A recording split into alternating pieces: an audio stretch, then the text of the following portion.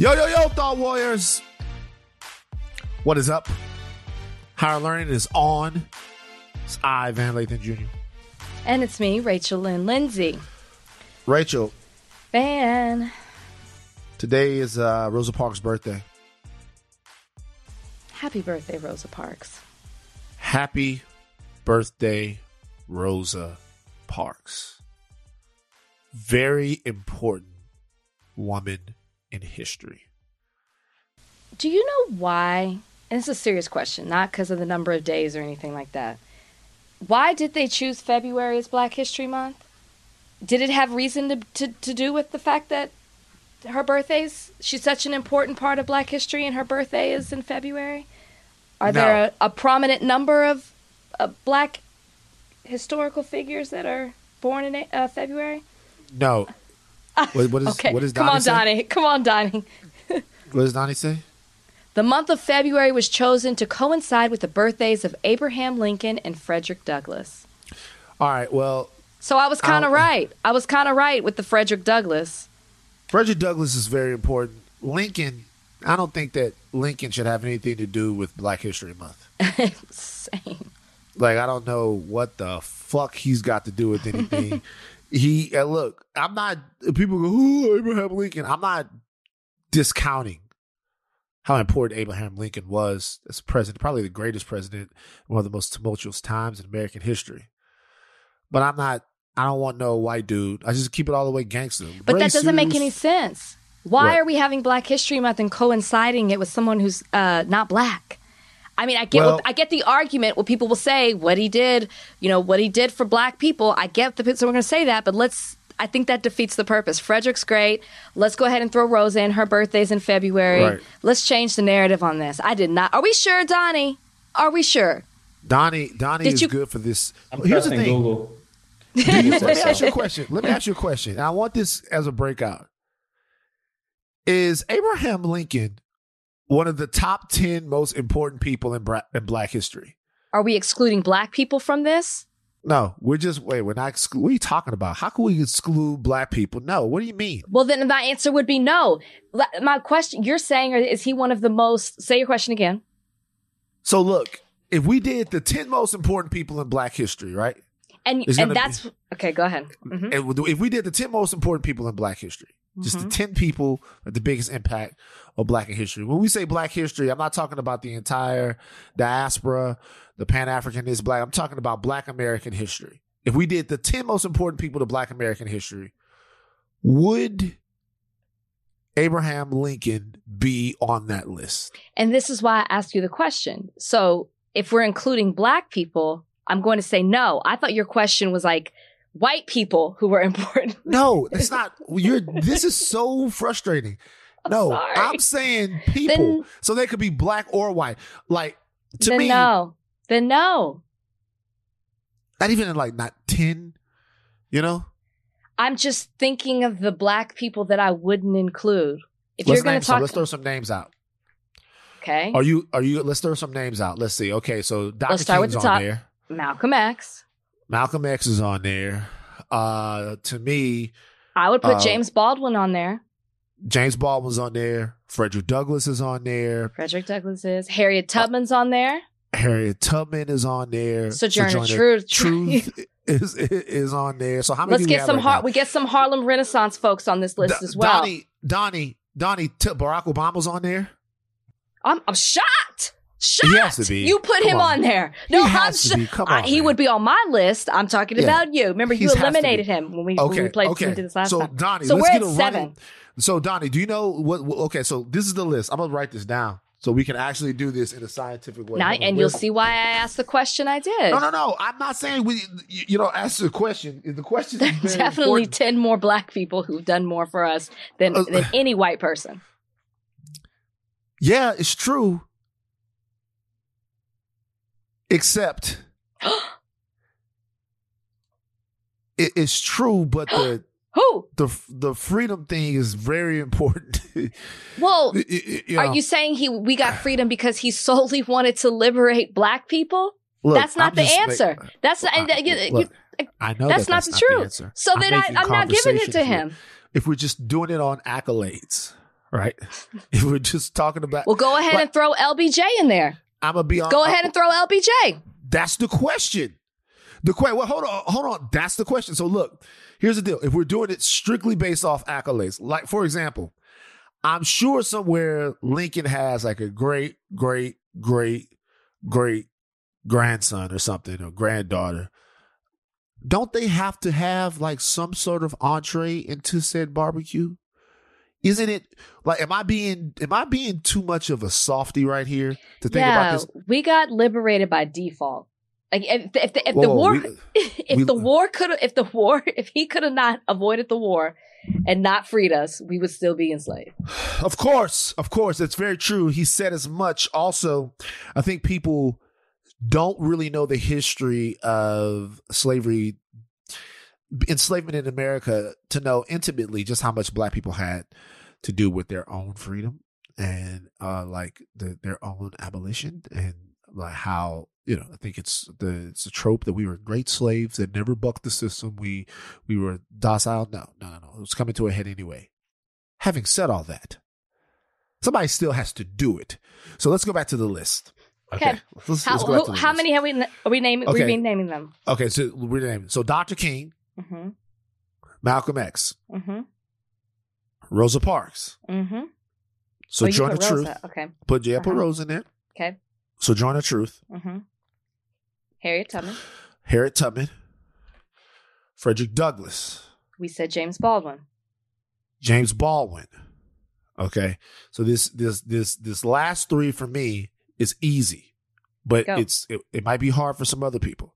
Okay. I would have Ella Baker there, mm-hmm. who started SNCC. Mm-hmm. All right. Mm-hmm. I would then branch out, right? I would have somebody like Robert Johnson there. Okay. Who's the first Black billionaire, right? From BET. First Black American billionaire, right? BET. I know. Huge Thank thing. you. Making sure everyone. No, I'm waiting because I thought you were going to say, when you said branch out, I thought you were going to say like Stokely Carmichael. That's what I thought you were going to say. No, I'd have Ella Baker there. Baker there, to me, encapsulates what SNCC means, and she was the driving force of that. The beginning, yeah. And other people. And for me, the last one could be Du Bois. It could be Maya Angelou. It could be Bell Hooks. You know what I mean? It could be Obama, which I would have Obama. It could be Thurgood Marshall. There's so many people. Many. That I would Shirley have Obama Chisholm. there. I mean, Shirley Barbara Jordan. Shirley Chisholm, Barbara Jordan. It could be a lot of people. You want to ask the question again and ask me if Lincoln fits? I'm just asking because I can't take away from what they did, and if I'm doing a top 10 and say what he did was more, I get what you're saying, but I feel like it's like a knock to our people who did so much and made so many sacrifices. I know you're not saying that, but that's why I couldn't put him in the top 10. Well, we'll ask the people: is Abraham Lincoln one of the 10 most important figures in Black history? In Black American history. I'll ask it again so Donnie's get a clean edit. Is Abraham Lincoln one of the 10 most important people in Black history? Do you want to say Black American or Black history? God damn it. Yeah. Donnie, just use one of these. Is Abraham Lincoln one of the 10 most important people in Black American history? It's an interesting question. This Black History Month is kind of, I don't know. It ain't hitting as hard. It's not lit. It's not lit. It's a lot of stuff has surrounded the start of this month, and I think that's why. Like I'm like, it's February. I'm very lost in the days and everything. Also, I feel like the veil has been pulled off Black History Month. You know what I'm saying? It's like it used to be something where you get like a day off from school because you got Black History. Yeah, because we had to do the Black History presentation thing. And so we didn't have any class. Wow. Because it was just first period and maybe part of second period. And then the Black History thing would be like 3 hours. And after that, I got football practice. So it was like, like you never had the Black History thing. It was just great. Go up there. People come over there to do the local guy from the fucking Africa in the hood, there's always a Pan-Africanist that wants to come back and teach you about your roots and all of that stuff. You had the brothers from the Islamic temple would come over there and they would do their thing. We learn all about great people like Granville Woods, people that we never talk about, inventors, that really had their whole situations wiped away, and it was cool. But since that, it's so corporate. When you get to be an adult, Black History Month is some corporate bullshit. You wouldn't even know if it was Black History Month at all if you didn't have to go to the store. That's so true. It is different when you're younger. Like at my school, we definitely didn't have a day off. My parents were part of another group of Black parents that fought to get Martin Luther King Jr. Day off at the school that I went to. Right. So we didn't have anything regards to Black History Month. So to me, what I remember is doing programs at church, doing speeches, where we would talk about historical Black figures who did something in our community, did something that benefited us. But my mom would always take us to the library too, and we would learn about, because we weren't getting that in school. So it was like a sense of pride that I would feel because I was learning stuff that I, wasn't learning anywhere else. Our childhoods were so different. Let me tell you the way my parents would do. So your mom took you to the library and then you would learn stuff, right? Yeah. My parents would teach me, but only after getting mad at me for not knowing something I was supposed to know. They just assume you were supposed to know it. You're supposed to know it. We're on the TV. Jackie Robinson comes on the TV. I'm like, who is that? Look that boy? That's Jackie Robinson. That's the first Black man to ever. What you mean? You don't know who Jackie Robinson is? God damn it. Get your ass up. Get up. God damn it. Go over there and read the encyclopedias until you find out who Jackie Robinson is. I want you to come back over here and tell me who Jackie Robinson is. I'm like, yo, did I miss the Jackie Robinson conversation? No. It's like I was supposed to know all of this stuff out the Bible. Oh my God. Well, supposed to know it. We definitely knew that. We got it at school, church, and home. Speaking of Black History Month, before we get into the topics, I want to talk about Bed Bath & Beyond real quick. Did you see the nigga products that they put out at Bed Bath & Beyond? See this? Go ahead. Yes, I saw it. Well, I don't understand what's so funny about it. Go ahead. They gave you nigga washes and scrubs for Black History Month. Did they? Yeah. You mean because of the packaging? Yeah. Wasn't that designed by somebody Black, is what I read? Yeah, it was. There's absolutely nothing wrong with any of this, by the way. Okay. I'm like, I didn't understand why, if you're going to choose to be upset about something, there's a lot going on. I didn't understand the big deal with this, especially since it was designed by a Black person. I'm like, okay, you guys, they just wrapped a couple of things up. Like a few items up. What's the big deal? Sorry, am I missing something? So if I did have a gripe, this would be the gripe. Sometimes the othering is exhausting. So this is like try hard. It's try hard for you. Yeah, it's like you're watching HBO and it's like, we have HBO Max for all your varied entertainment needs. We have HBO Crime for people who like crime stuff. And then we got HBO Urban for all you motherfuckers that want to take it back to the streets. And I'm like, yo, man, just like, do we all have to be our own category? Like, it's like, I get it. This Bed Bath & Beyond thing is great. But like, when I look at it, just put the packages out there. Put this shit out there. It's a great cause. It's a great thing. But it's a little exhausting to dress it up in a dashiki. You know what I'm saying? It was the colors. It wasn't an act. It's not like they put kente cloth around. Can you imagine if they had actual cloth? Like a little actual cloth. It's just so nuts. And they always do this. And I'm telling you, this leans into the fact that really everyone feels like Black people respond more to gestures, outward gestures, than they do to actual substance. What's going on with this is actually good. If you guys didn't know that Bath and Body Works is what it is. I said Bed Bath and Beyond, but it's Bath and Body Works has a long-standing commitment to the Columbus and National Urban Leagues through a $500,000 donation. That's a little chunk of change right there that Bath and Body Works is doing. It's just distracting to dress the packages up in nigga costumes. I didn't think it was that big of a deal. February. Right. I'm actually going to buy some. I didn't actually think it was that big of a deal. So does it bother you that if you go to Amazon.com, it's my face that says Celebrate Black History Month? Do you think that I'm a package that they wrap me up in regards to books? Yeah. Hold on. Let me go check this shit out real quick. Let me see how Rachel is sold out now. Let me see. Let me see. Let me see. I didn't know that. Amazon.com. Let me see. Is it Rachel? I hope it's gone. That's not you. Oh, look. They probably thought this was you. But look, it's Candy. No, they got candies. That's Candy. That's they Candy. swapped me out. They swapped me out. They swapped you out. I had one day.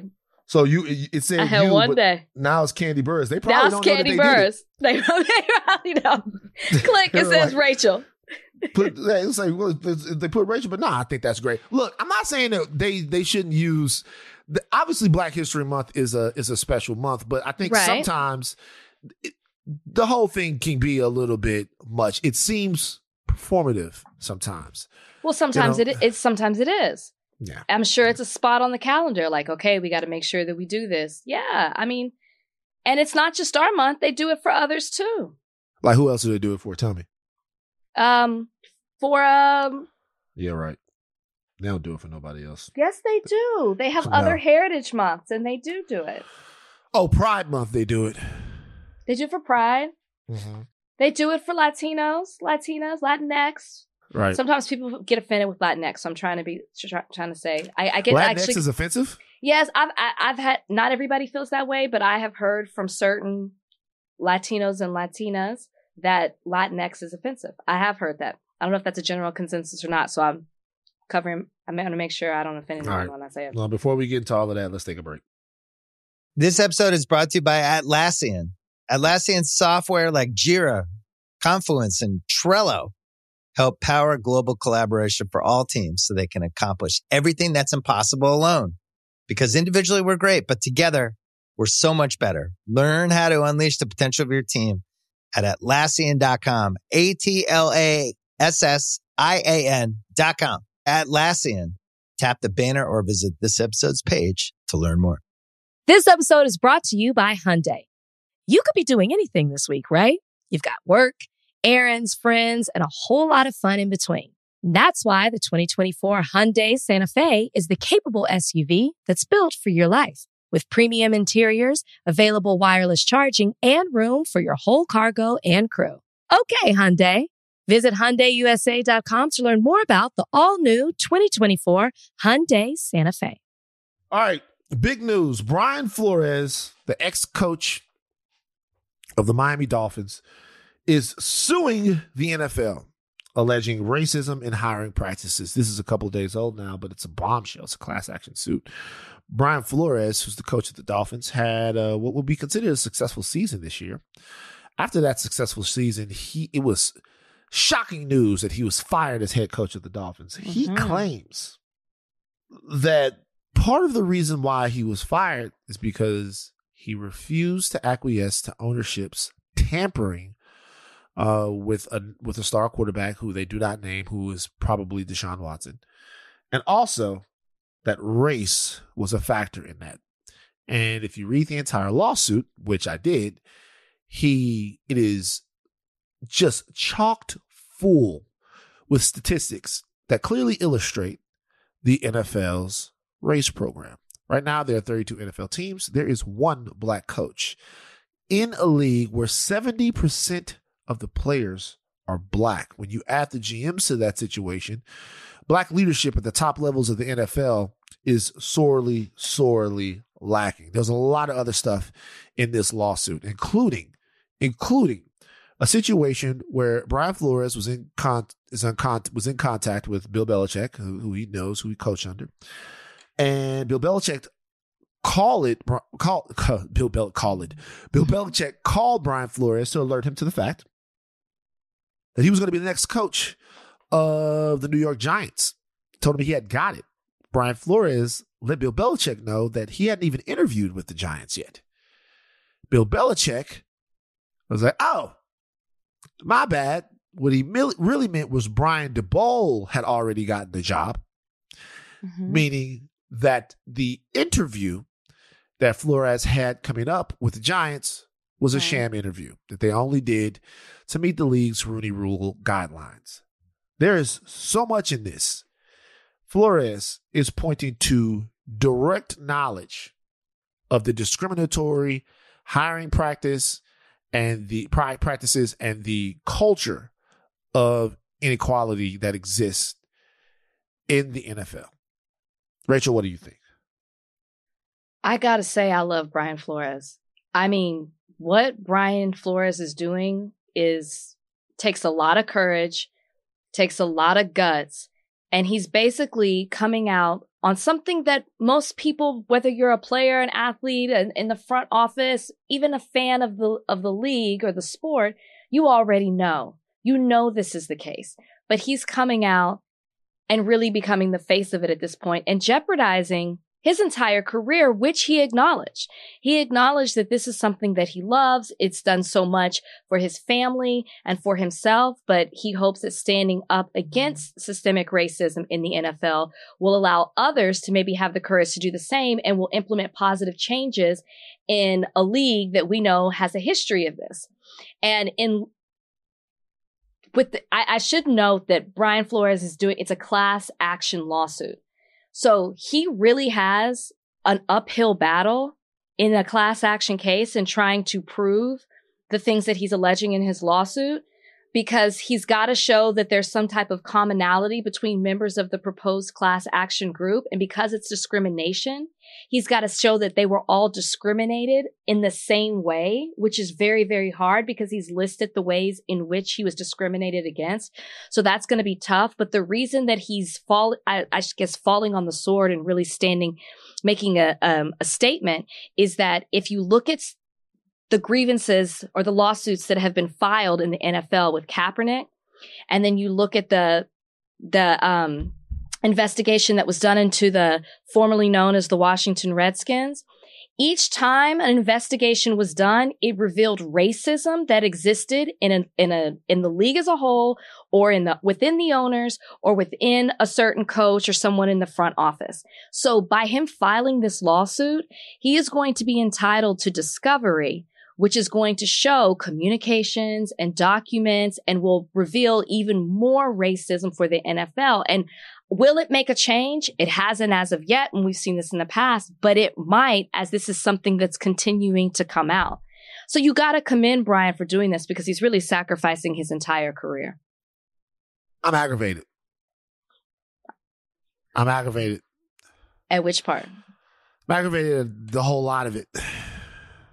I'm aggravated because I'm a football fan. I'm a fucking hypocrite.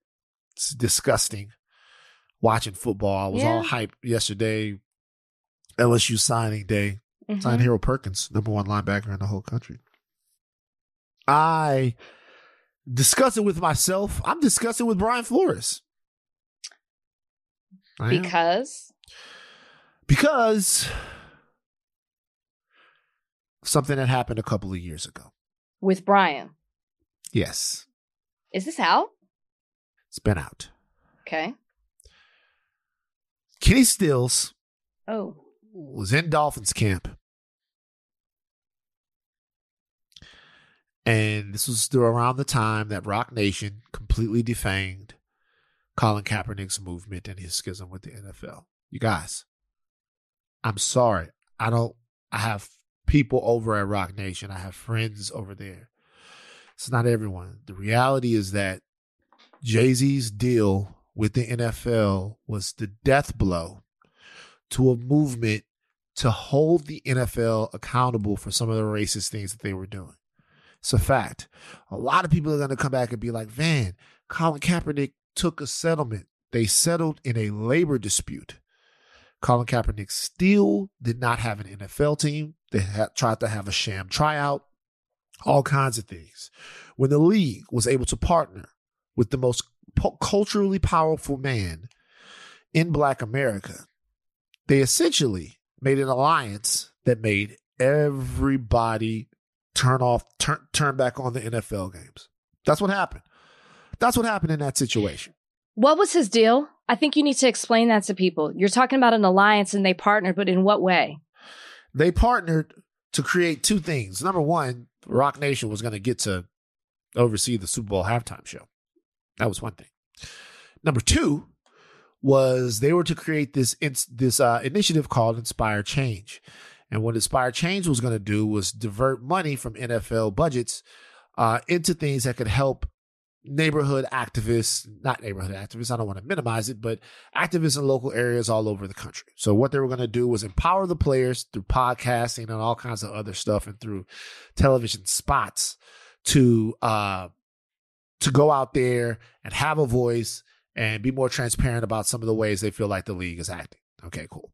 That was supposed to be one of the solutions. When asked very directly in one of these meetings about Colin Kaepernick, Jay-Z famously said, I think we have to move past kneeling. And it seems as if Inspire Change is what we moved to. Nobody right now really knows what the hell they're doing. Nobody has any clue. It has absolutely zero momentum, zero traction. I am sure that the institutions across the country that are getting their initiatives funded, I'm sure they don't have a problem with it. But I'm telling you, as far as the critical mass and dealing with the race problem with the NFL, Inspire Change and that partnership has done absolutely fucking nothing. Mm-hmm. We've talked about it on this podcast before. During that time, Kenny Stills, who of course was very, very in lockstep with Colin Kaepernick. He was right there with him. One of Colin Kaepernick's biggest allies, Kenny Stills, and he also had Eric Reed. Was playing for the Miami Dolphins, where Brian Flores was the head coach. During practice, Brian Flores played 8 straight Jay-Z songs. While Kenny Stills was out there. At this point, it was Kenny Stills and and Eric Reed. They were mad at Kaepernick. And he did this, as he said, was an exercise to make sure that Kenny Stills could concentrate on football and making plays more than the other things that are around him. So Kenny Stills was in the middle of a social movement, something that Brian Flores says that he supported and said that he understood, but he wanted to make sure he could concentrate on the football while playing Jay-Z songs at practice. It's football first, whatever you're doing before, because you're using that to antagonize him. I thought it was weak then. And to be honest with you, in my situation, there was a lot of talk about it. I thought it was weak then. I thought it was weak. I thought it was a weird thing to do with a brother dealing with this type of a real life issue. Now, a couple of years later, I'm not saying that this takes away from anything that Brian Flores is doing. I'm saying it's aggravating that it takes niggas getting bumped on their own head till they realize what's going on. It's like, I don't agree with that. That's fine. Let's get into it right now then. You think playing the Jay-Z songs to someone that's going through this, antagonizing them, you don't think that's insensitive, especially for a black coach to do to a black player? I don't think that Kenny was that, like triggered by Jay-Z, just to be honest with you. It became an issue. So you're saying that's why he got traded? No, I'm not saying that's why he got traded, but I'm saying it was an issue. It was something that the coach had done. I'm telling you, it was an issue I'm saying Brian Flores was playing. No, keep I your get mind that. on football games. And what was Kenny's response to that? Kenny didn't like it. Did he say it, or was this an issue that like the media picked up and other people? Like that's why I'm asking. Are you speaking for him? What was his actual response to it? Kenny Stills, Jay-Z songs. Let's see what Kenny Stills had to say. And the reason I say that is because I think there's an argument that can be made that he wasn't necessarily trying to trigger him with Jay-Z. It could be that there are going to be a lot of people, there are going to be a lot of people who are going to be talking. There's a lot of people that are going to have things to say, and you need to be able to ignore the outside noise and focus. I don't think that it necessarily means that he was against what it was that they were standing for. And you yourself said that he said he wasn't. I think it's hard to say that, oh, now that he's been a victim of it, which I'm sure he was prior to what's coming out, I don't think this was a one-time thing for him to say, you know what, at this point, I'm going to come out and do this. I'm sure he has dealt with racism in the NFL as a coach prior to this point. I don't think it's a one-time thing that can happen to someone for them to say, you know what, now I'm going to sacrifice my entire career. I really don't think that. I don't think you're giving Brian Flores enough credit. But at the same time, I think you're reading way too much into him playing Jay-Z songs. I don't think it's that big of a deal. I don't think he was that triggered. Well, I'm not talking about how triggered he was. I'm talking about the fact that... It's not like he was catching passes from Jay-Z or something. You know what I mean? I'm talking about the fact that they're in a real life societal battle, right? The Jay-Z thing is going on, and he's using it as a football motivation tactic. He's antagonizing the guy that's going through something actually real. I thought it was very insensitive. But Brian Flores says he supports the movement. Okay, go ahead. How are you supporting the movement when you're telling the guy, hey, look, see, that's the thing. Hey, yeah, I know that we're talking about injustice and racism and all of this stuff, but don't forget about football. Or maybe he was... I'm sorry, go ahead. No, it's cool. If you're gonna do that, why don't you show support for him in front of the whole team first, which is what he did secondly after he played the songs. Why don't you show support for him and the whole team in front of the whole team, and then let people know kind of what's going on within the team and that they need to focus on doing their job so that they have jobs. What was Kenny's response? Kenny blasted Nas songs. Okay, so nothing. Yeah. Like, nothing. I just think that, I don't like it. Do I necessarily agree with the tactic? No. But maybe that's just like, it's a harsh tactic to get through whatever message it is you're trying to get through on the other side. I guess I just don't read that much into it. I just don't. Something that a company man would do. I know you're going for this, but don't fucking forget about football. Anyway, having said all that, I support Brian Flores and what he's trying to do. You do now? And his class action. She was the same thing he did. That's why I just did. I played the Jay-Z song, and then I said that I support what he's trying to do. But I am telling people this. It's getting sick and tired of people having to get knocked on their head with their own shit. I don't think that's before they're under. Well, you know what he just said? He just said on CNN, he was talking on the guy on CNN, he says it's bigger than what I'm doing right now is bigger than football.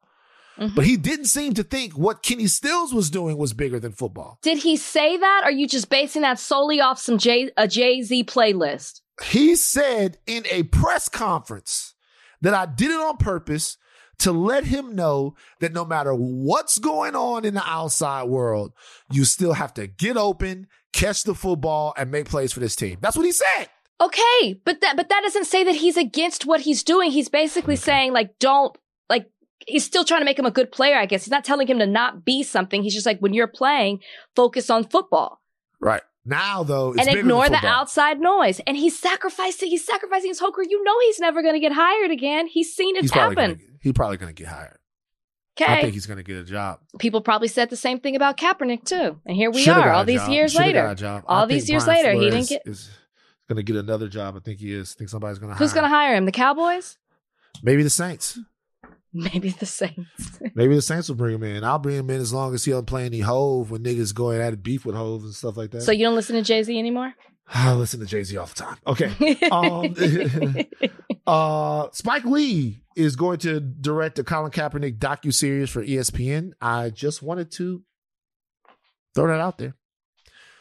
Colin's story is coming to ESPN near you. What are your thoughts about this? I'm more interested in the Brian Flores docuseries. Let's see what happens. I didn't know that you weren't allowed to fuck people that you work with, even if they were down. Well, it's an HR issue. You gotta inform. It's not that you're not allowed to, but people need to be informed. Really? At least HR. Not like you got to tell all your coworkers, but you got to let HR know that you have a relationship. Okay, so Jeff Zucker didn't do this, the president of CNN. CNN is turmoil. He resigned over a consensual sexual relationship with a key lieutenant. making it seem like this nigga is in Fallujah or something like that. He's the president of CNN. Jeff Zucker was in a relationship with a woman named Allison Gullis. They've known each other for a long time. But I guess during the pandemic, they decided to get a little frisky. That's what they said? That's what they said. He says, so it's not what the rumor mill says. This is what it says. I was asked about a consensual relationship with my closest colleague, someone who I've worked for more than 20 years. I acknowledge the relationship evolved in recent years. I was required to disclose it when I began, but I didn't. Recently, our friendship changed during COVID. I regret, that's what she says. Like, I regret that I didn't disclose it all at the right time. During COVID, their friendship changed. Well, why? What are you hearing about? Well, the rumor mill is not that it just started. That's convenient to say it just started during quarantine. The rumor mill is that it's the worst kept secret in TV. And they've had a relationship going on for not friendship for 20 years, relationship for 20 years, to the point where they both left their significant others. It's not, it didn't just start 2 years ago. So then, more to the point, she was at NBC. She was at NBC. What's the big deal then? So the big deal, I think, is that you let go of Chris Cuomo because he wasn't forthcoming to you about certain information and he didn't tell you everything, but you're guilty of the same thing. And if the company... No. He's not guilty of the same thing. They didn't tell anybody. Wait. Chris Cuomo was like harassing people and stuff. Harassing people, but he wasn't. So they asked him. Remember they asked him what his relationship was with his brother, how he was involved with it, and he wasn't forthcoming, apparently. I guess they did an investigation. That was my understanding, right? That's totally different than fucking somebody that you work with. I'm not putting them on the same level. What I'm saying is I was reading into this that the reason Jeff Zucker is stepping down is because he wasn't forthcoming with information about a relationship that he had with a coworker. And I'm sure company policy is that you have to inform HR if you are. So he kept a secret. He didn't tell. I'm just saying you literally fired someone. Yes, he did other things, but he also did that as well. I was just saying that there's a little hypocrisy in that. I'm not comparing the two. I'm just saying there's some similarities. And I think some people are like, okay, go ahead. I understand that you have to make sure that people aren't dipping in the company ink all over the place and HR issues and stuff like that. But you have to really lose your job over a consensual relationship. You know, well, the rumor is that she got hired to do certain things because they were in a relationship. Katie Couric wrote about it in her book. She said that when he helped her work on her syndicated show, he insisted that this woman do the PR.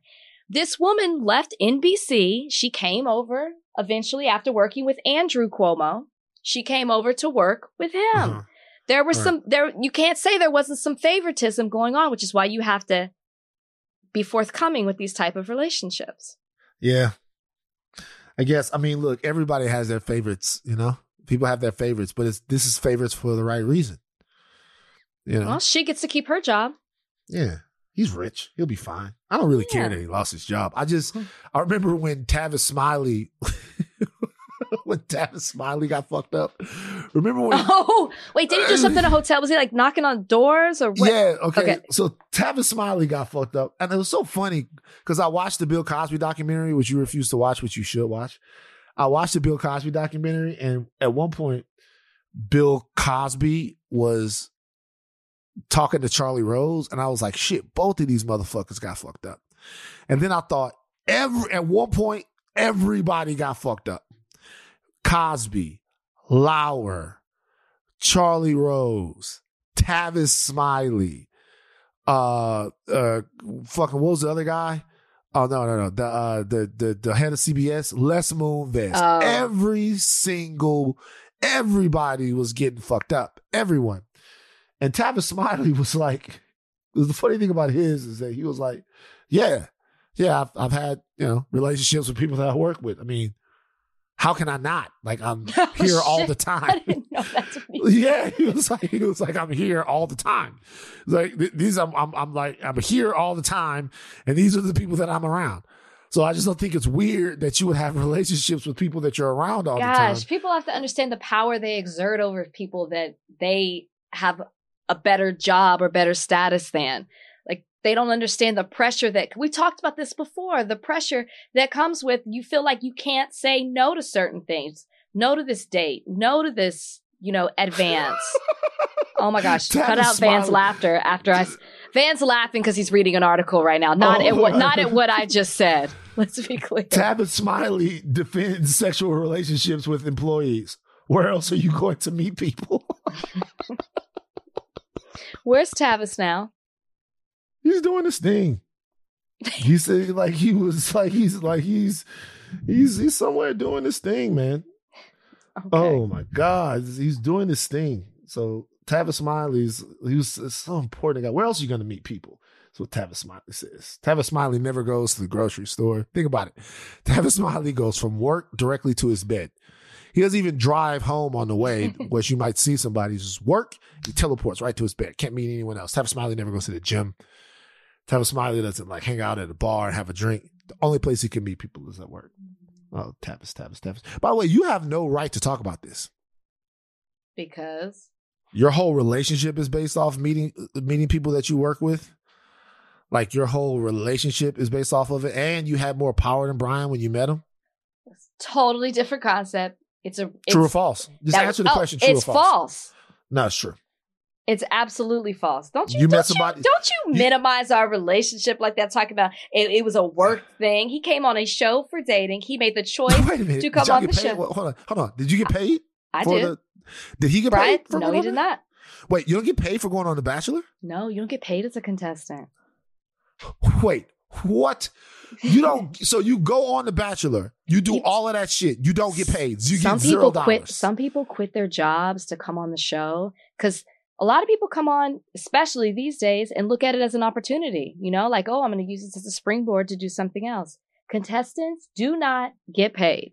Only the lead does. I'm not going to lie. Them's the thirstiest motherfuckers in the world, and you are one of them, Rachel. You're so thirsty. Why? You do all of that shit and not get paid for it?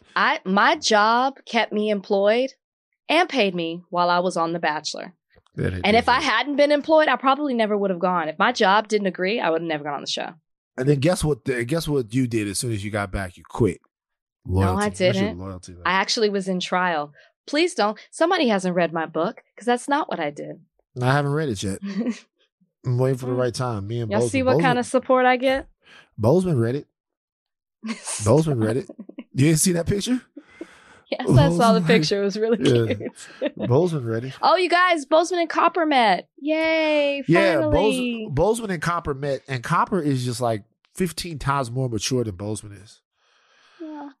Bozeman's still a puppy. Copper's like 7.5. Copper wouldn't be fucked. The only time Copper came around was when I was going to the kitchen. Copper wanted some food.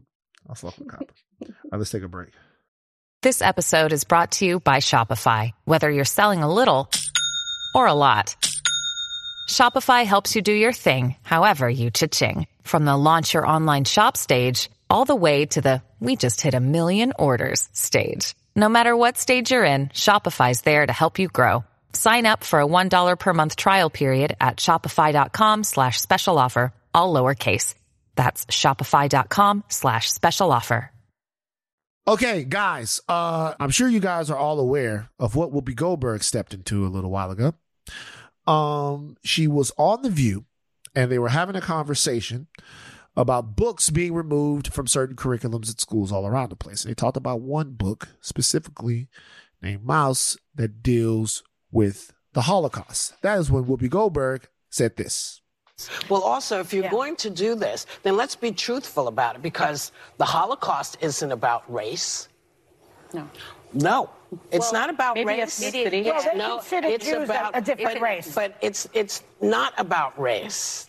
It's not about race. What is it about? Because it's about man's inhumanity to man.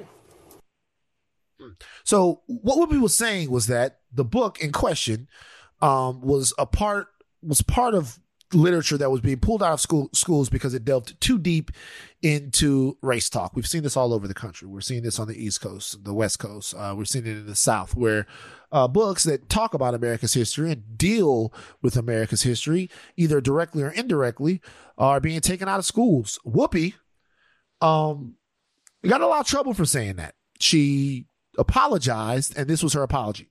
Yeah. And would you care to follow up?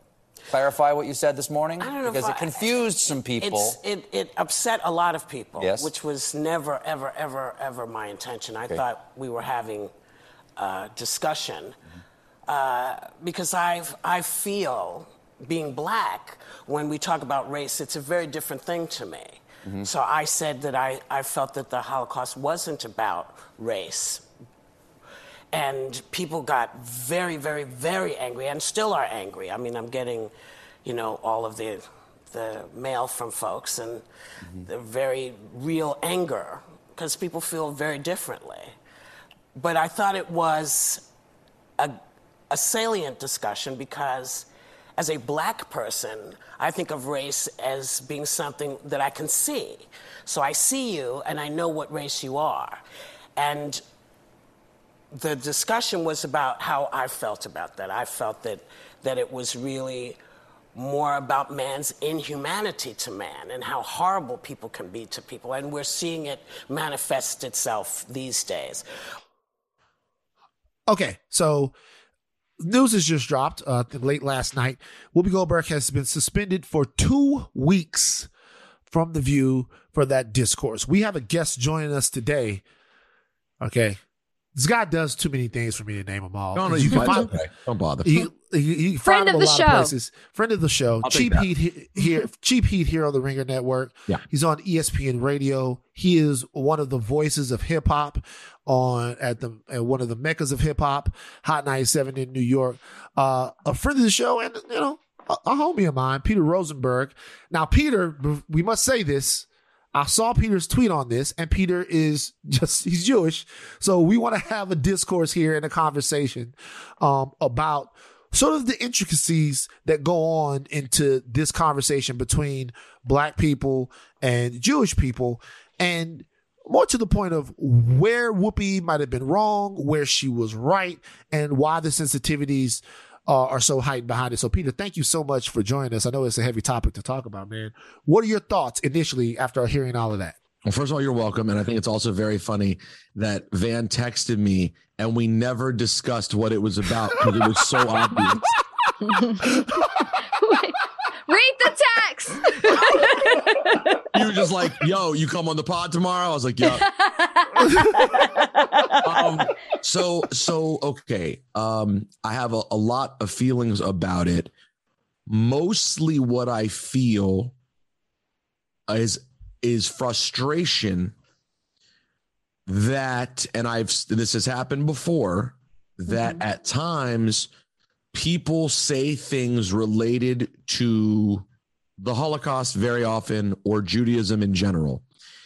And Jewish organizations at times, or individuals, get so easily upset or offended that they react in a way that is so swift and strong that I feel the reaction fosters much more anti-Semitism than the original statement. So in other words, there is a stereotype that you can't talk about the Jews because the Jews control everything. And if you do that, they come for you. I consider that to be a really dangerous thought, right? As someone who's a Jewish person myself, who is not part of, if there is this like Jewish Illuminati, I'm not part of it. So I find that stereotype to me is super offensive when people act as if, even though, by the way, just like you guys can relate on black issues, I can make jokes about that. But when I hear other people make jokes about it, it does make me feel sensitive. Sure. And so when you see an example like this, or it happened with Nick Cannon, where upper management decides like, we are going to hold you over the fire and punish you. To me, I'm like, what is the purpose here? You're now reinforcing a really bad stereotype. And in the case of Whoopi, what's interesting is the only thing you could say is that you disagree. You don't agree with the semantic sort of argument she was making. And that's fine. I think, like she said, it was a salient argument. You could have an argument with her where you say, yeah, race, wow, let's get into the construct of that, because race as a construct in America means one thing. Hitler with the Aryan race means something else. Okay, like there's an argument and a conversation to be had. The part that I don't understand is what was offensive. And this is a thing that bothers me when these things come up all the time, because frankly, I try to project what could happen to me if I said something and people who didn't know me came out and said, oh, he's a racist. Doesn't your history matter? Like, I would hope that if, God forbid, that happened to me, someone like Van and Rachel would come out and go, nah, Rosenberg, we hear what you're saying. He said that's out of context. You don't know him. That's how I feel about Whoopi. We know her. We know what her intentions are. We've seen her every day on TV for, 20 years of The View? I think of Whoopi as practically being an old Jewish lady herself. You know, like from the sort of political stances that she takes, she reminds me of like she'd be a friend of my mom's. You know, so the idea that she would be accused of doing something bad and now she has to get this, pardon the phrase, public lashing, I think is terrible. Why does she need a 2-week suspension? Who are you appeasing? We know what her intentions are. So I find it all to be really frustrating. And, you know, and of course, for my troubles, I've gotten called a self-hater now and an anti-Semite myself. God. Oh, yeah. Come on. You know what people are going to do. But geez, like, it's got to stop somewhere. It never stops. It never stops. I'm so sorry. I'm so sorry. No, please go ahead. Well, I was going to ask you, and you just answered my question. Do you think she should be suspended? But then you already answered that. So the next question I have is, what I find interesting is this show is called The View. And it's about having different discussions and challenging one another and just having an open conversation. At least that's what the show is supposed to be. Mm-hmm. Don't you think it could have been more beneficial if she wasn't suspended and you explained why people were upset or not upset, or you brought someone on, just like we're having a conversation and we brought a guest on, someone who can speak to what was problematic or maybe why it wasn't or why people don't understand this? Yeah, that's the thing. It's like, for me, a 2-week suspension implies someone said something really hurtful and really like almost unabashedly hurtful. And this is an easy, in my opinion, this isn't even that hard a conversation to have. Like, yeah, it requires nuance and stuff, but they have nuanced conversations on The View. I actually give them credit. Like, they really talk about things on that show on live national TV. I'll say this, you know, did Whoopi make a mistake? Yes, she made a mistake. She talked too comfortably about an atrocity that's not hers. Mm-hmm. And that is across all groups. You can't get out and really speak matter-of-factly. If I was to get up and tell you guys, yo, slavery was this, people are going to feel away. They're going to go, oh, don't tell me what slavery was, bro. Don't tell me. So that was a mistake. We've all made that mistake. It doesn't change her intent. She talked a little too loosely. Why? Because she's sitting with her friends. She's with Joy Behar, a Jewish woman. She was comfortable. And so she maybe she sounded a little too forceful in her opinion on it. And it makes people go, hey, that's my story, not yours. But to accuse her of anti-Semitism in any way, no. So I think for me, if I'm not going to say what she tried to say, because I think what she was saying was pretty evident, right? She was saying it wasn't about race because and these things, like Peter said, are layered, right?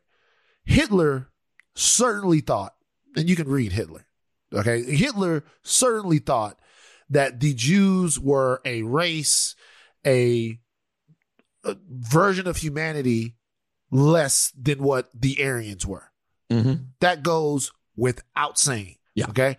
That was the very basis of the purge of the Jews. That was the basis of the entire thing. Now, there were probably a lot more reasons why he wanted to do that, but the reason that he sold it to people, he ratcheted up their hatred to kill 12 million people.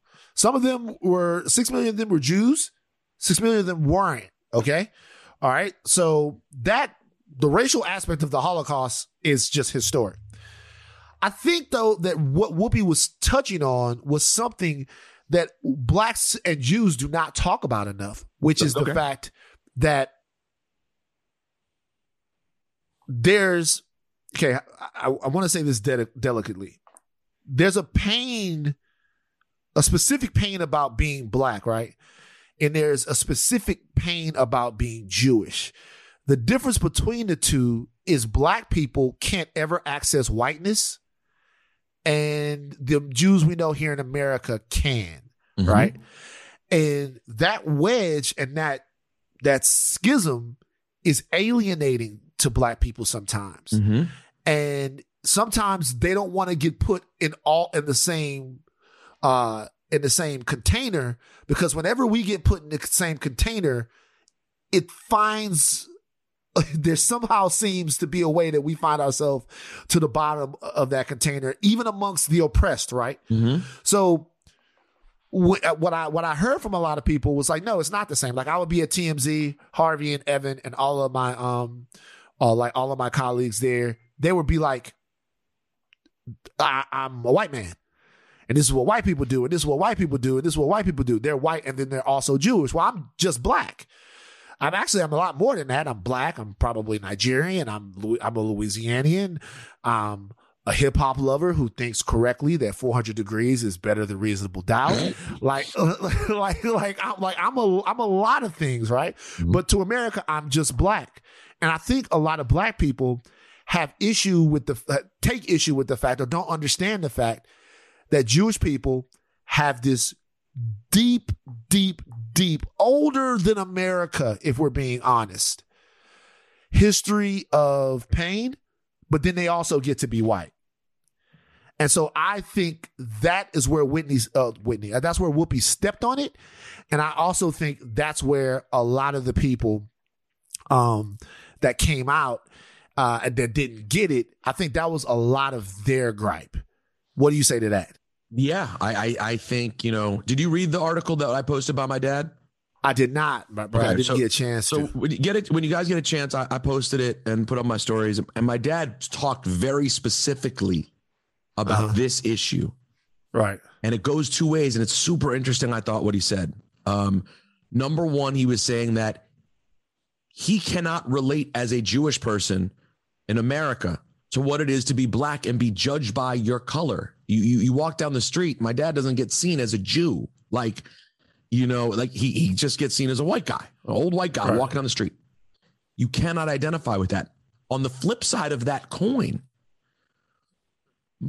for so long, Jews have wanted non-Jews and everyone else to understand that, to your point you just made, Van, anti-Semitism is a very specific thing that we don't even want to be blended in with black oppression. It's our own struggle. Right. So why now are you like, no, we want to get thrown into the racism conversation? Like, my dad makes the point in the article, and this has been my dad's whole life. My dad's been writing about these issues for 50 years. That's never been something that Jews have fought for. Hey, please consider us a part of the racial conversation. No. Well, first of all, there's a really basic thing to say, which is that, like, you can't really call Judaism a race. I mean, you can convert to being Jewish, first of all, and have it be credible and legitimate. No offense, Rachel Dolezal, but that's not a thing. And on top of that, there are Jews of all different races, right? Like, so there's some really basic fundamental things that solve this to some degree. But to me, what's frustrating is, like, it's just a semantic. Whoopi's talking about the racial construct in America because the subject was originally about books related to race, etc. Mouse isn't a book about race. It's about anti-Semitism. And listen, on the flip side of that coin, and this is the part that's really frustrating, and I'm guessing you guys have both had this because you guys both have individual thoughts that may not go exactly with every one of your identifiers. And when we have arguments like that, things get thrown in your face, like people throwing things in my face about not standing up for Jews and attacking me for these opinions, because this isn't the first time that I've come out and said, that's not anti-Semitism. Let's chill. I also have come out against anti-Semitism and been utterly ripped by that. And it's been unpleasant. And to be totally real and honest, it has happened a lot in the hip hop community, and it hurts. Like, it's not fun to see a tweets. You know, when I came out and said I wasn't comfortable with Jay Electronica's album content and some of the things he said, talking about the synagogue of Satan, and people with a straight face tell me not to feel a way about that. There's an explanation. Why would you feel any way about someone repeatedly saying things about the synagogue of Satan and then being like, just go read the Christian Bible and you'll understand what it means? Why would that help my feelings on it? Like, and it's hurtful. Like, it really is. I'm not saying it's not unpleasant. It really is. And it's uncomfortable because in hip hop, the Black-Jewish relationship has long been so complicated because on one side, you have like all these Jews who are down from Beastie Boys, MC at the Serch, beginning. Yeah, sure. You know, but then you also have some usury and the labels. And, you know, there's always a little, even when people nicely talk about Lior, you know, the impression they give of Lior, it's still got a little bit of anti-Semitic tropes in there, right? And if you know Lior and his story, you understand where some of those tropes may come from, but it doesn't make it less comfortable. Bro, just in my day-to-day in hip hop, the amount over the last 15 years that I've gotten the comments about me being Jewish, yelling out on the streets of me, saying things like, yo, man, me and Saif talk about this all the time because Saif witnessed it so many times and would like put his head in his hand because people come to me like, yo, Rosenberg, man, you're not so bad for a Jew. Like, that's regular. I got that regular. So like, just to be clear, anti-Semitism is very real. It is a problem in America, always has been. It's been a problem in the world, always has been. But let's call it out when it's real and not when it's someone who's proven herself to be a good person just saying something that you didn't agree with the way she said it. Van said that he worked with people at TMZ that said they were white and Jewish. Worked. I said worked. He does not work there anymore. Okay? I don't work but he always brings up TMZ. No, because it's It's a part of you. It's okay. It's a part of your past. Man. I got to bring up the Bachelorette. It's what we did it, Van. We did it. But Van just brought that up, that he worked with people that said they were white and Jewish. When Whoopi was talking, she was saying it's not about race, and she was calling white people Jewish. I was reading this article, and it made me think, does labeling Jewish people as white, do they feel, and this is really a question I have, do they feel that in any way that erases their history or some of the oppression that they suffered related to the Holocaust or even way before that in history? Is that why there's a separation between white and Jewish? Because lumping them in as white almost seems American in some sense of the word. And this is a question that I thought of. I was reading something today. Yeah, no, it's a good question. You know, and by the way, it does get thrown out there. You know, like people will say, like black friends will joke and be like, Rosenberg isn't white, he's Jewish. And there is like this joking about it. But at the same time, I always describe myself as white because that's what my American experience has been. You know, like there's no getting around that. So to me, I understand not wanting to call, if you're Jewish, I understand being a little uncomfortable being like, no, I'm just white. Because the fact is, I can end up in a room of just white people who, if they're all not Jewish, I will feel Jewish and I will feel a little uncomfortable. But it's not the same as a black man walking or almost all of my Jewish friends, almost all of my Jewish friends have said to me, I'm white around you, but around them, I'm a Jew. And by the way, that's a great way of putting it. And my dad dropped a gem. But here's a gem on the flip side of that from my dad. Jews will always say, you know, they don't let us in the country clubs too. And you're right. They didn't let us in the country clubs, but you could go swim at the public pool. No one knew you were white. You could still swim at the pool. Right. So you just couldn't get to jump in. You couldn't join the club, which is shitty and it's wrong. But it's not the same as being black, where you can't jump in the pool anywhere. 1954, 1953. Do you know how much discussion your discourse with Jay Electronica caused? Like, like that back and forth, because number one, when that dropped, we didn't really have shit else to do. That was like early pandemic. Yeah. And then I've heard him say that in other records, right? Yeah. And I knew exactly where it was coming from because when I was a kid, I actually asked my mother, I asked my mom like what a synagogue was. And she goes, well, that's where Jewish people go to church, but we're not talking about them. Like, that's not what we're talking about. This is being talked about as like people who are saying that they're something that they're really not. Now, I'm curious about this. Do you think that that's an anti-Semitic bar? I don't. Here's what's anti-Semitic. Okay. That conversation, which I had to have repeatedly and endlessly, what I kept being told was, this isn't about the real Jews. This is about the fake Jews. The problem is most people like, and Jay and I haven't discussed this in a very long time because we used to argue about these things in person. Now we haven't spoken in years, but I can't say Jay. People who are fans of Jay and who came after me, the problem is this. They're saying, no, that's not about the real Jews. That's about the fake Jews. Who are the real Jews? Well, the real Jews are black. Well, what am I? You're a fake Jew. Wait. So it is me. So then my thing is this. I'm stuck in this awkward position, and this is how I say it.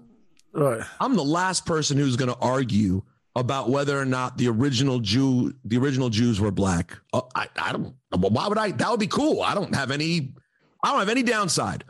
But if you want to consider me the fake Jews, okay, I'm the kind of Jews whose family were thrown in ovens. I'm that Jews. Right. Call us the fake Jews. Call us the fake Jews. I'm among the 6 million fake Jews, right? Those were when my mom was born in a displaced persons camp in Germany. It's because her and the other fake, quote, fake Jews were all under attack and getting killed, right? So it's this very hard thing where they literally say to me, and this line always makes me want to I don't even know how to respond. Yo, Rosenberg, it's not anti-Semitic because anti-Semitic doesn't even make any sense because it's not about Jews. It's anti-Semitic, people who are Semitic, and that's not Jews. And I'm like, but guys, we're playing, again, more semantics games. Anti-Semitic in America means you don't fuck with Jewish people. You know what I'm saying? So to answer your question in a really long way, I don't know about the specific bar specifically, but when you add up all of the imagery Jay uses, it starts to feel a little uncomfortable. If I'm being honest, I think if it was in reverse about someone else's group, they'd go, man, there's a lot of evidence to make me go, oh, no, don't worry. He's not a racist. Like you'd be like, oh, okay, well, there's a lot of stuff around that makes me feel like it's a racist. You know what I'm saying? Yeah. Well, you know what's crazy is, we're definitely in the wheelhouse of what we're talking about. Those are the conversations that I would pay to see. Like what I would pay to see is a forum where we just discussed that. Jay Electronica is probably my favorite rapper of all time. Wow. God, your takes are through the roof, by the way. He said that before on the show for sure. Hey, Rosenberg, on talent alone, I'm not talking about body of work. No, you're not. He's not going to agree with you. I'm not talking about body of work. I'm not talking about this. I'm talking about on talent alone. Jay Electronica is the best I've ever heard. Him and Andre. On talent alone, him and Andre are the best I've ever heard. I guess he's very, very good. To put him in the ilk that to jump him over some of the people you just jumped him is so, I just don't like Andre. It's such a no brainer. I hear it's all so clear what makes him that special. Jay is really dope to me. He's not nearly as versatile or I don't know, pleasant a listen as Andre. Like I just don't want to listen to Jay all day, every day. But I will tell you, Exhibit C is one of the greatest rap songs ever made. So I'll stay. The problem is no album came for the next 10 years, and unfortunately, no. It's very true. So we're totally out of my wheelhouse right now. Just want to put that out there. No, so I'm gonna bring. Go ahead. But the last thing I want to say with him is with Rosenberg is look, between us, let's just for the sake of this interview say you're not white. Okay. I know you want to be white because let's face it, Rosenberg, who would? But let's say you're not white. Right. Let's say that in some way, black people and Jewish people could re-access the alliance that was there, if we're being honest, in the 50s and the 60s. Now, there are a lot of reasons why that eroded. But let's say that there was a way that, forgetting about the European American power structure that exists, just as people talking to one another who understand what it's like, just to be real with you, to be kicked in your ass wherever you go, like here in America, and then, Jews wherever they've been. How can we stop Deshaun Jackson situations, the Nick Cannon situations, the situations where we seem to be talking past one another while trying to say things that are seemingly empowering to either one group or the other group? Because, to be honest with you, we can talk about what's real and what's not, but black celebrities are afraid of the Jewish community. They are. Like, they're afraid of the Jewish community. It seems as if Joe Rogan could say nigga, nigga, nigga, nigga, nigga on a podcast that's here on this network, Spotify, where we're recording this. But if that was the K word all over the place, that the reaction would be completely different. And black people see that. And sometimes there is acrimony because of that. But in the last couple of years, I'm seeing the two communities bump heads in a way that I really hadn't seen before. What do you attribute that to, and how do we fix that? Seriously. Wow, man. The first part of that is so deep, like the history is so deep, and there are things that are so complicated. We could do an entire podcast just about Louis Farrakhan and the role that Louis Farrakhan has played between blacks and Jews in America, right? Because that's, especially in hip hop, that's so complicated. So complicated. And shout out to Royce the 5'9", who when the Deshaun Jackson thing happened, and I was attempting to speak about it as best I could, Royce called me and to the point you're trying to make was like, yo, I want to know. He was basically just like, I want to understand how Jews feel about Farrakhan. I've been hearing about this for so long. I want to explain how I feel about Farrakhan. Man, I want to know how. Yeah, Roy's just the realest guy in the game, Roy's just a good man. Just a good quality person. And so that was the only time I've ever had a conversation, really an extended conversation. So, but Farrakhan is simply one piece of this pie that's really much bigger than that. And you made a really interesting point. Like, how would you not feel that way? Like, if you were black, how would you not feel that there's a double standard? Because you've never, I kept joking about Nick, that after Nick Cannon had his thing, and by the way, Nick fucked up. He re-released an interview with Professor Griff at a time. I really didn't think it was not a wise move, right? And I was disappointed in it because I love Nick. But then I was joking afterwards that Nick went so far to apologize. I thought he was about to convert. I thought Nick was going to have a bar mitzvah. like, damn. And so how could you not have this double standard? Because the truth is, Jewish people are very influential across Hollywood. Jewish people have done really well in that space, and I'm very proud of many of the things that we've done with regard to trying to bring other groups with us. But at the same time, am I going to sit here and pretend that I like the decisions of every rich executive who's Jewish and across field, but particularly in Hollywood? So that's I don't know what to say to that. Although Rogan's an interesting one too, though, right? Because he's said so many different things that haven't led to him, you know what I'm saying, losing his situation. By the way, even when I completely vehemently disagree with people, I never am for people losing their platform to speak on. Neither am I. Even if I'm not a Rogan guy. Well, people coming at me like, you come at Rogan. I'm like, yeah, I come at what he says. I don't come for his job. Right. But yeah, I don't know, Van. That's a really deep thought. I get why black people would feel a way about that. And I also would have a basic expectation that just because you know that there are rich, powerful people who happen to be of Jewish persuasion, that you wouldn't throw that onto everybody else. You know, just like I try my best to never do that of any other group. I guess that's all I could really say. But the bottom line is, the reason I think it's happening is why everything's happening. Come on, bro. It's Trump. Trumpism turned shit up so hot that naturally two of the groups most affected by this shit that has Jewish. I know Jewish people. I can speak for myself, members of my family and friends. We have real life conversations. I don't know if black folks do. I've had real life conversations with Jews about like, where is this shit going to go?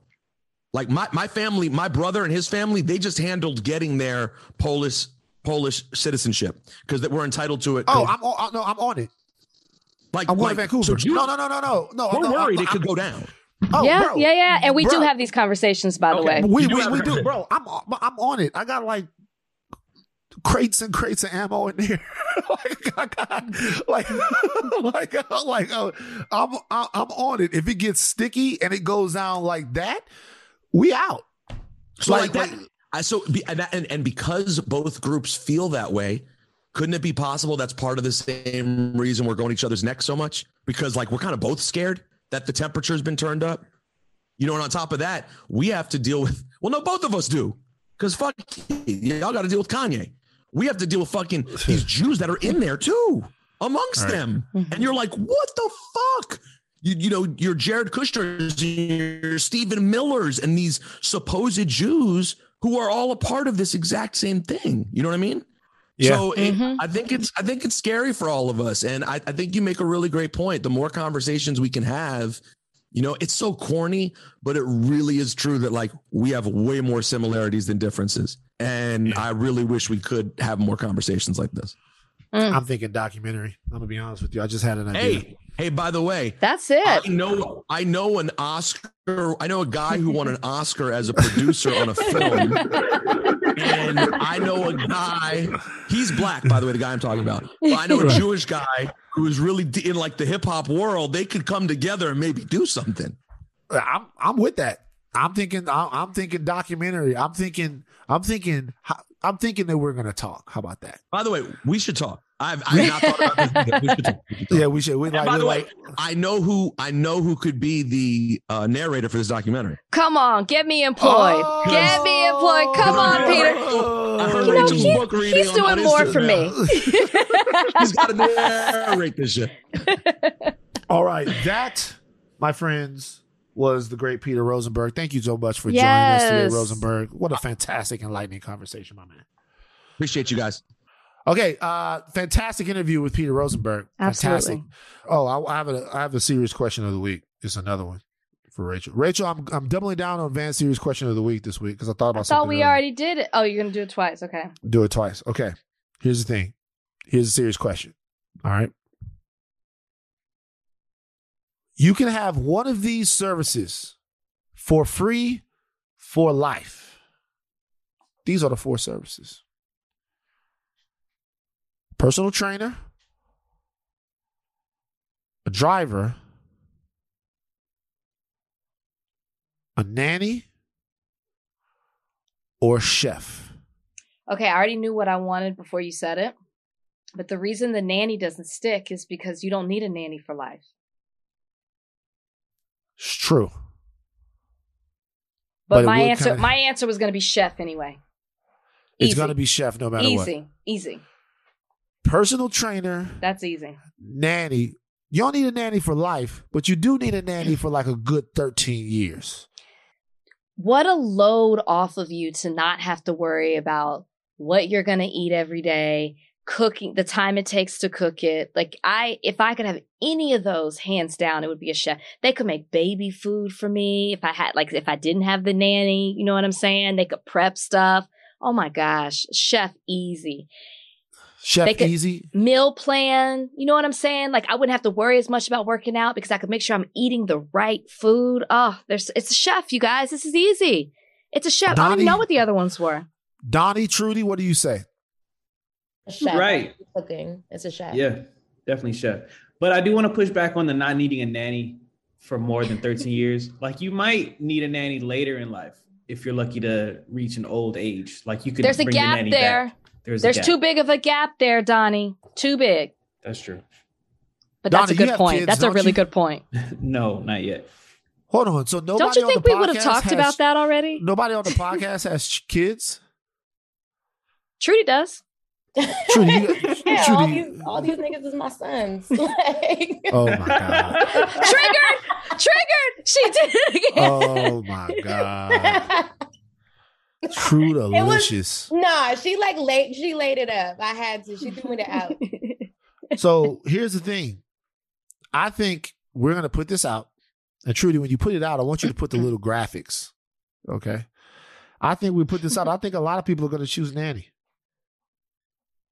What's your choice? Personal trainer. Everywhere. Personal trainer everywhere. Everywhere I go, personal trainer. But I will empower this personal trainer to do physical violence to me. So when I'm reaching, get your fat ass out that goddamn refrigerator. Give me 12 crunches. Oh, we got a little a nugget for you guys. This is your president talking. Your president, Joe Biden. Joe Biden was talking to a group of people today. He was on camera because he's the president, and he took the time to shout out one of the most honorable Americans in the entire world. Run the clip. And Vice President Harris, Majority Leader Schumer, Mitch McConnell. Mitch, I don't want to hurt your reputation, but we really are friends. And that is not an epiphany we're having here at the moment. You've always done exactly what you've said. You're a man of your word, and you're a man of honor. Thank you for being my friend.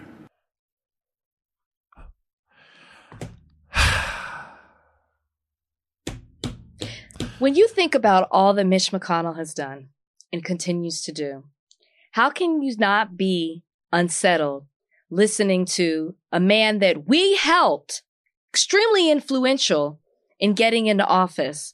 How can you sit there and not be extremely disturbed by that? That wasn't necessary. There was nothing to be gained from that other than for Mitch McConnell himself. And for you to skip over a Chuck Schumer or whoever else and to sit there or stand there and say that about Mitch McConnell, a man of honor. What has Mitch McConnell done that's been honorable? So, a man of his word, he is, because his word is shit. So, here's the thing. Everybody's gonna get all pissy about it. Oh, Van, you don't understand politics. These guys are all friends. No. And this is the way it goes in Washington. And Van, you overreact. I'm not about to overreact. My point is just why. Exactly. That's my point. Exactly. So I just I'm not going to overreact. I'm not going to be like, fuck Biden. None of that. I just have a very, very, very, very small question. Why? Just why? And the question is why? It's like, because, okay, is sucking Mitch McConnell's dick on that podium right there, is that going to get Mitch McConnell to do anything that you want him to do? No. Exactly. But do you know what it's really going to do? Alienate your base. Mm-hmm. So the question again is why? Mm-hmm. Is smacking him on his ass right there going to get him to vote differently in the violence and police? Is he going to get him to stop filibustering everything that we're trying to do? No, it's not. The only thing it's going to do is hurt you. So the question, once again, is just why? And it's also insulting to us. Yo, exactly. I'm sure he's not your enemy. So you guys have been great friends, but he's definitely my fucking enemy. Mm-hmm. Mm-hmm. Like, I'm not the president. There are definitely rights that I don't have. Mm-hmm. I'm sure you guys kick it and play golf and do whatever down in the basement at Camp David, eating fucking ice cream with waffles on it. All kinds of, I bet it's great to be the president. Think about it. You got a chef. You can make whatever you want. I would be in there and be like, yo, see? You know what I want? A chef. Shout out. See? A chef. Once again, proving our point. Bro, a chef. Proving your point. A chef. Hey, bro, make me a bacon wrapped popsicle. Yes, Mr. President. Whatever. And they down there let Mitch McConnell let Mitch McConnell do all that. I'm sure you guys are cool, but we ain't cool, dog. I'm not going to spend too much time on it. I don't want you guys to get mad every time I criticize the Democrats. You guys get mad. You guys say, "Hey, Van, fuck you. You overreact." I'm not overreacting. I'm just saying, doesn't seem like no. For all those people who want to say that to this, answer the why. Explain to us how Biden saying that is good for the party. Is good. Not even people in the party. People who voted for him. Somebody explain to us why. For all the people who might criticize that. All right, Donnie, it's time. It's mailbag time. Do it. Go. Come on, hurry up. We don't have time. Mailbag time. Time to read your letters and then we'll reply to them. Oh, it's mailbag time. Write us with your queries and we'll chime in. Okay. Jose Suave 245 asks, what's the craziest thing you've ever seen happen in church? Hand job. Okay. One, I can't top that. Fact. I mean, woman with her hands in a guy pants saw it.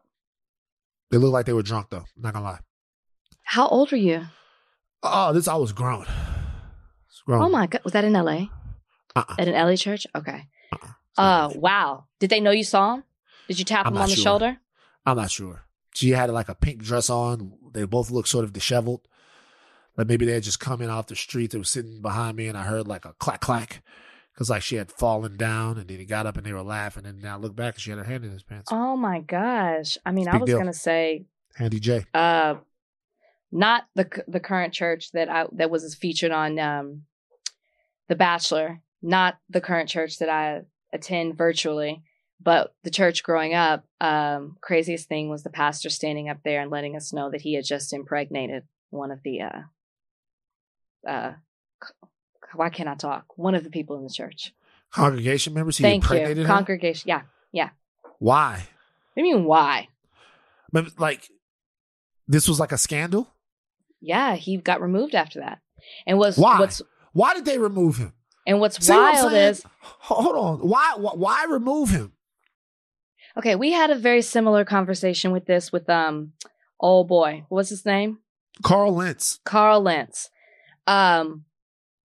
There's a certain, you're not supposed to be perfect as a pastor, but how can you stand up and lead a church when it's not saying that you have to be kicked out from the church, but you're not fit to lead when you're married and then you're impregnating. And it wasn't, he impregnated one, he was sleeping with several. He impregnated someone in the congregation. Right. How can I follow your lead when that's what you're doing? Nobody's kicking you from the church. Nobody's kicking you out the door. But what they're saying is you're not fit to lead at this point. Like, David had a man's wife killed. Was David the pastor of a church? He was the king. He was the king. That's a totally different. Totally different thing. Being a king is not the same thing as being a pastor of a church. It's much more responsibility. Not necessarily based in religion. It's true. All right, next question. El Foxy asks, what fast food chain has the best chicken sandwich? It's Popeyes. Unfortunately, it's just very true. Popeyes. I don't eat chickens. I don't eat chicken sandwiches. There's something about the idea of an oversized nugget that doesn't sit right with me that I can't eat. So I don't know. I'll go with Popeyes. What's your deal? You can't eat a chicken sandwich? That big chunk of meat, it's an oversized nugget. Somebody said that to me once. Somebody said that to me once, and I've never been able to unsee it. You know how picky of an eater I am. That's all I needed to hear. Next question. 3 Million Thoughts asks, what Jeopardy category would you sweep? None of them. I said a couple of them I could sweep. I could sweep Star Wars. Star Wars, especially Star Wars movies. I could sweep the MCU. I could sweep See if is there anything not having to do with entertainment that I could sweep? I might be able to do something if they're like words that start with this or words that rhyme with this. No, because then they're gonna put a geography question. I'm so bad at geography, so those are the ones I could do. Okay, next question. Sarah Heloso asks, if you had to donate all of your money to one cause, what would it be and why? Jason Wilson and the Cave of Adullam Transitional Teaching Institute for Young Black Boys. I wish they could be one in every single city. I wish we could have them all over the place. I'd give What's it called again, Van? The Cave of Adullam. Young black men, self-defense, emotional maturity, all of those things. Teaches them to cry sometimes. So sometimes you got to cry. I wish they were everywhere. The question is one cause. It would definitely be related to education and mentoring. So maybe I would do the Boys and Girls Club. I don't know one specifically which one I would do, but it can't just be education. It would have to have a form of mentoring with it. Because I just think that's so key. It makes it way more personal. It's true. It's true. All right, last one. All right, from Nessa Castellanos. She asks, how would you like to see companies truly honor Black History Month? I don't know. To give money. I don't even want no product. Money, education, and research, right? Don't just give money, but like the training, the knowledge, the education, the tools, equip them with that as well. And the money. Both. Money. Or how about this? This is to all companies out there if you really want to show that you're about it. Just for February, name a Black History Month CEO. Make a black person the CEO of your company. And then let us go around and change shit up. That's the gift that keeps on giving you around. Everybody get Juneteenth off. I hire all my people, all my cousins. Everybody gets a job. You know what I mean? But all of this dumb shit, putting the dashiki on the products, that's not going to work. I'm not interested in that. Do you have a problem if they use colors? Because that is what Bath and Body Works did. They use colors. They use black, red, yellow, green. That's what they did. You have a problem with that? Can I be honest with you? Look around this room. Look. Like, I got Willie Rowe from the Saints over there. I got an LSU helmet. I got my dad's lariat. I got a bookshelf. I got a bunch of watches. All kinds of stuff. I got ring lights like a thought. I got all kinds of things around here, right? All of this. Do you see any fucking red, black, and green shit? We got some African-American art out there. You know what I'm saying? We got, don't get me wrong, but you see, like, no, man, be regular. Right. Like just do your thing. And don't do it with the colors. How about this? How about this? Take some of those products and do a whole section of products. And maybe they're doing this from young black female business owners there to spotlight them for the month. Put their stuff front and center. Their product. Their regular product. That's good. Yeah, stuff like that. Stuff that actually helps raise awareness for stuff that black people are doing every day. Stuff that's going to last longer than February, man. That's the only thing I say. Not to nitpick, you know. We get everybody trying to learn the right way to do it, but I don't know, bruh. Just put Charlie Brown in a kufi and then say it's a black Charlie Brown. Nah, man, we want our own cartoon. All right, that's enough of mailbag. That the last question pissed me off. Do you have an unexpected ally of the week? Yeah, Robin Thicke. Yeah, and Kim Jong. Now, here's the thing. They did. Hold on. Is that how you say his name? Seriously, is it Kim Jong? Kim Jong. Okay. Yeah, Robin Thicke and Kim Jong. Yeah, go ahead. What were you saying now? Well, yeah, if you guys didn't know, it's been reported on The Masked Singer that Rudy Giuliani was unmasked. And when the judges saw who was unmasked, Robin Thicke and Kim Jong walked off set in protest. Good for them.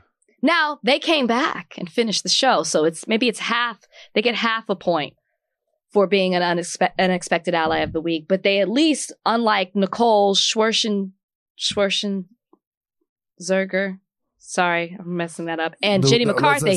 Hold on. Nicole Scherzinger. Nicole Scherzinger. Unlike Nicole Scherzinger and Jenny McCarthy, who sat there and, bantered with him until they came back. So at least they got up and were bothered by what? I had a Nicole Scherzinger phase, man. Well, it needs to stop today. Little too skinny for me back then. Not body shaming, but I like, you know what I'm saying? I like heavyweight. I like a heavyweight. You know what I'm saying? I was at 140 and up. Like, and that's not even all. When we going, I'm from the South, baby. Woo! You know what I'm saying? Come on. 140 and up. That's a lightweight. That's the lightweight category. Oh, wait. Rachel's leaving.